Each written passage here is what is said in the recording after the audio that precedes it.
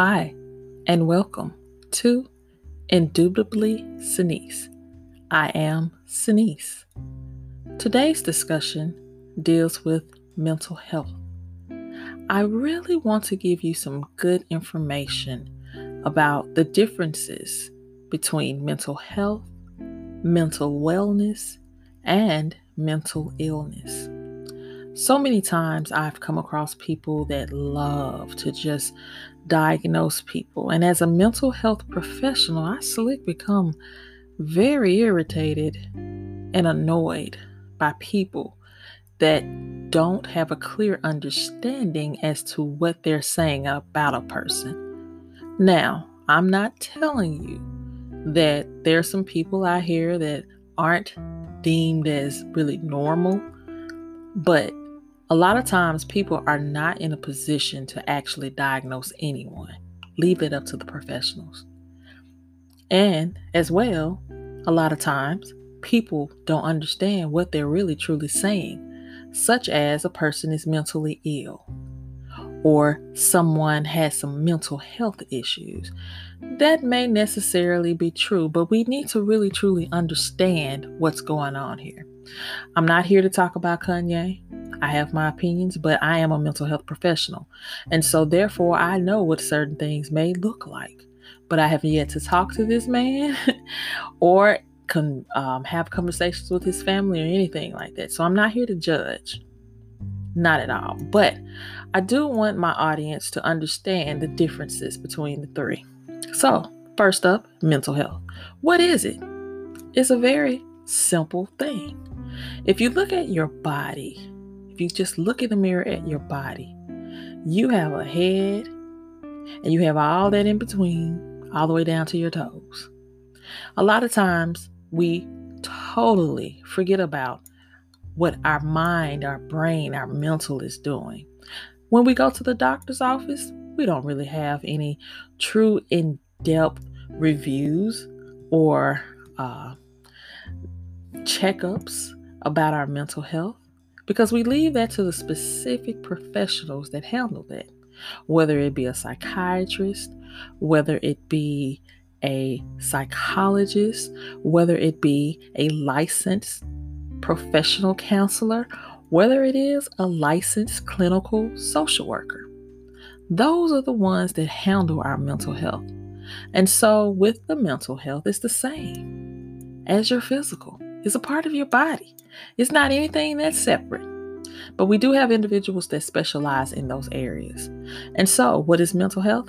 It's how we feel, how we think, how we act, how we handle stress, how we relate to others, and how we're making good, sound decisions. And maybe I shouldn't say good, but how we're making those decisions, whether they are good or bad.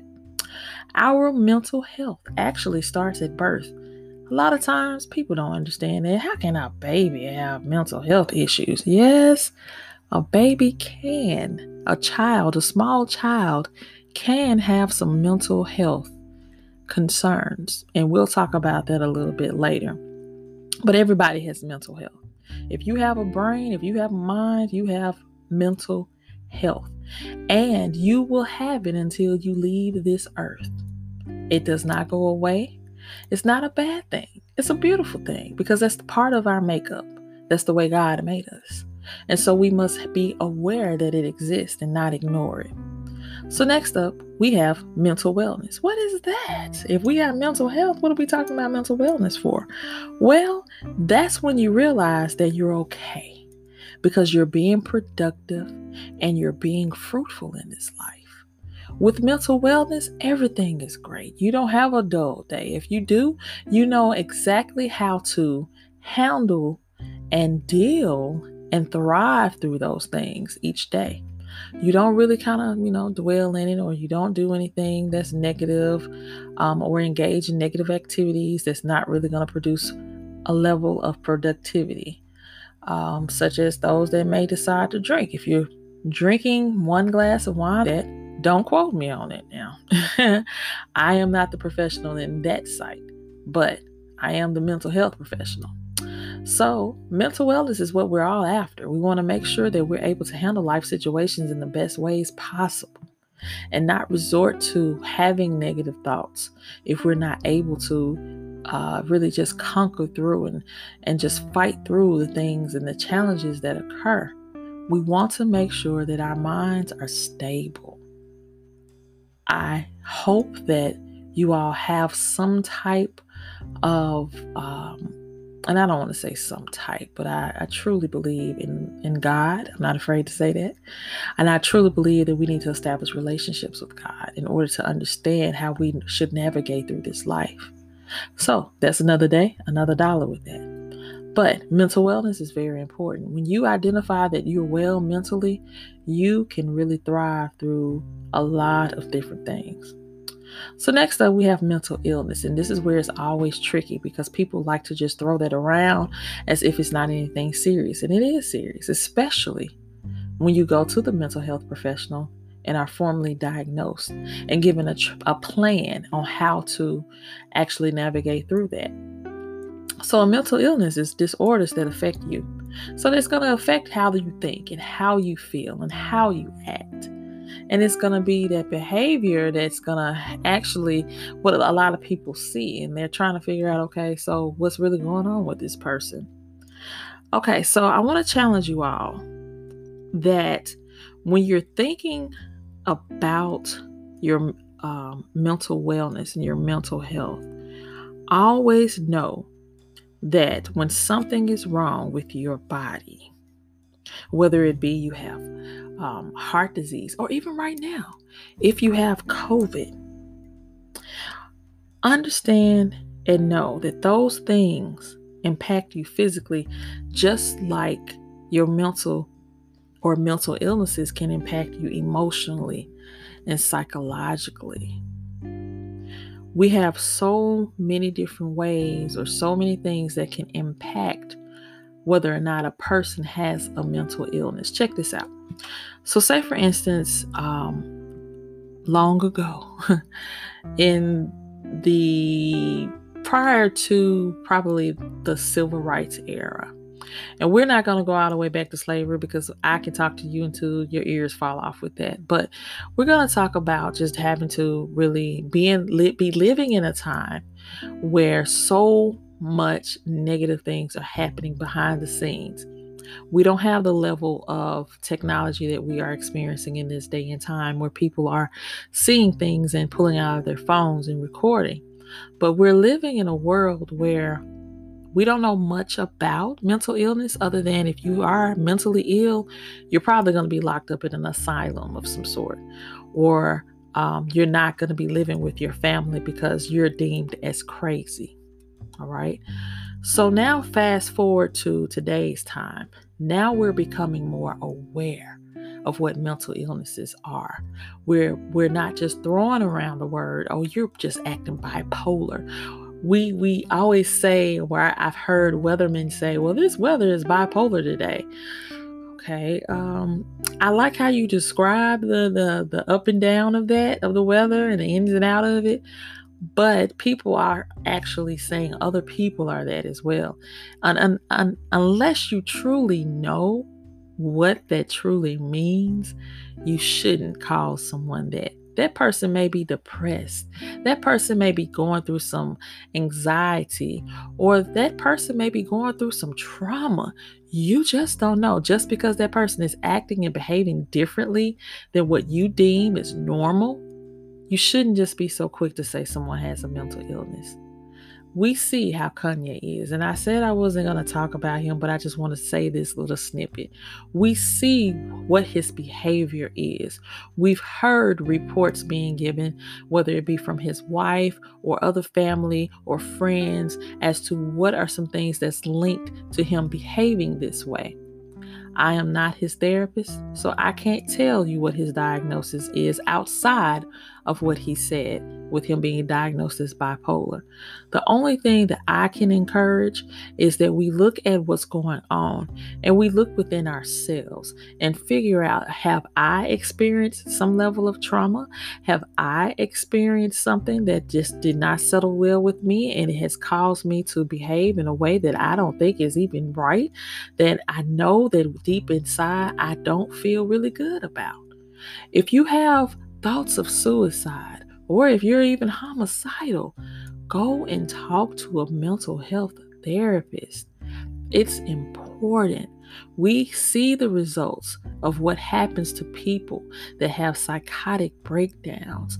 And you can definitely Google that. What is a psychotic breakdown? We've seen where people are just not making the best decisions. And there's so many things that are involved with that. When we're talking about a mental illness, we're talking about stressors, environmental stressors in your life.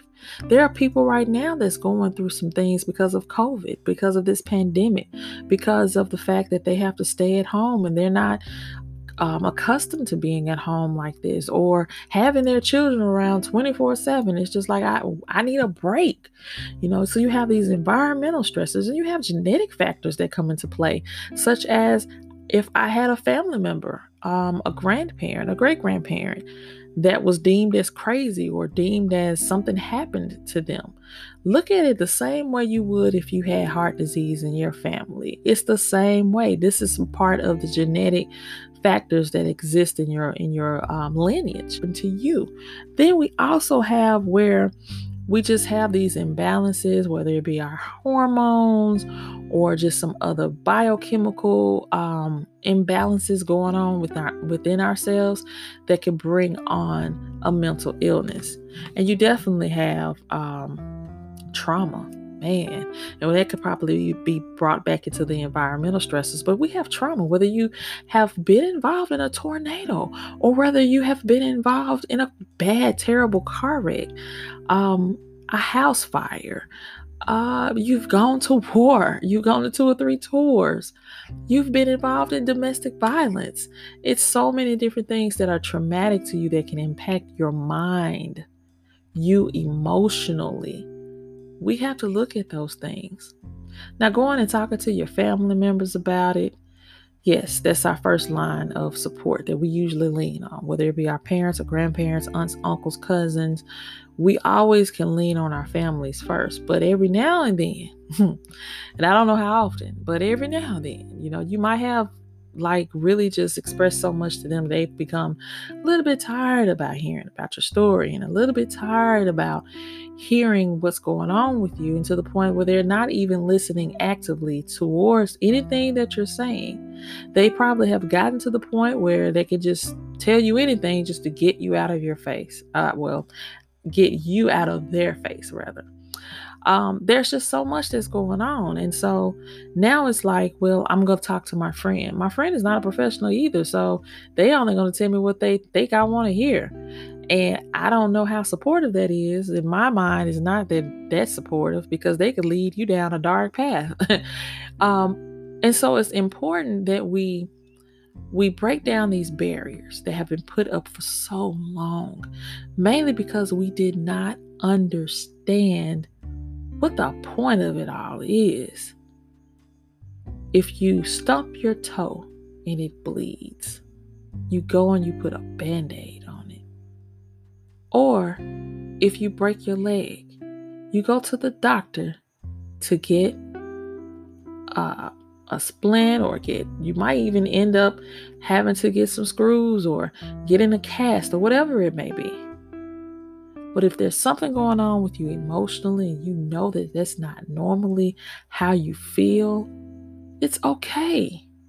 It's okay to go and Google a therapist that you can go and see. It's okay.